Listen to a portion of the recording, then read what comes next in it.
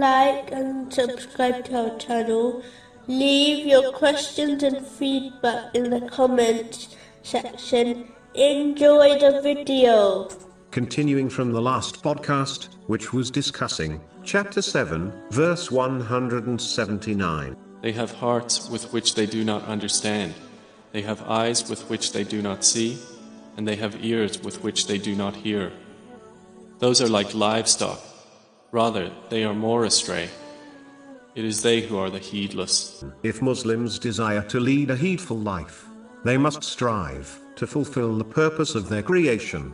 Chapter 51, verse 56. And I did not create the jinn and mankind except to worship me. Before one can worship Allah, the Exalted, they must first recognize Him, as it is not possible to obey someone without knowledge. In addition, people must first learn how to worship Allah, the Exalted, before they can fulfill this task. Therefore, knowledge comes first, then worship. This is why, in Sunan Ibn Majah, number 224, the Holy Prophet Muhammad, peace and blessings be upon him, declared seeking knowledge to be a duty on all Muslims. Without knowledge, one will never be able to worship Allah, the Exalted, correctly.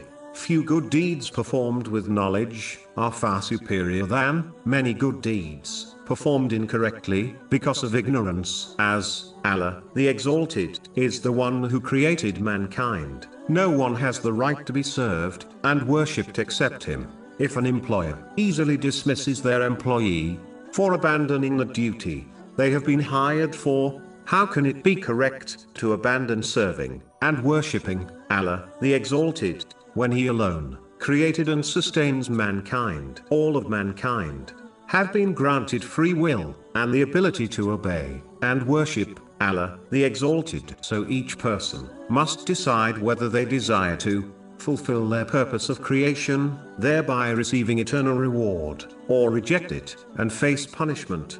The same way a device which does not fulfill its purpose is discarded. People may well be discarded on the day of judgment into hell for failing to fulfill their purpose.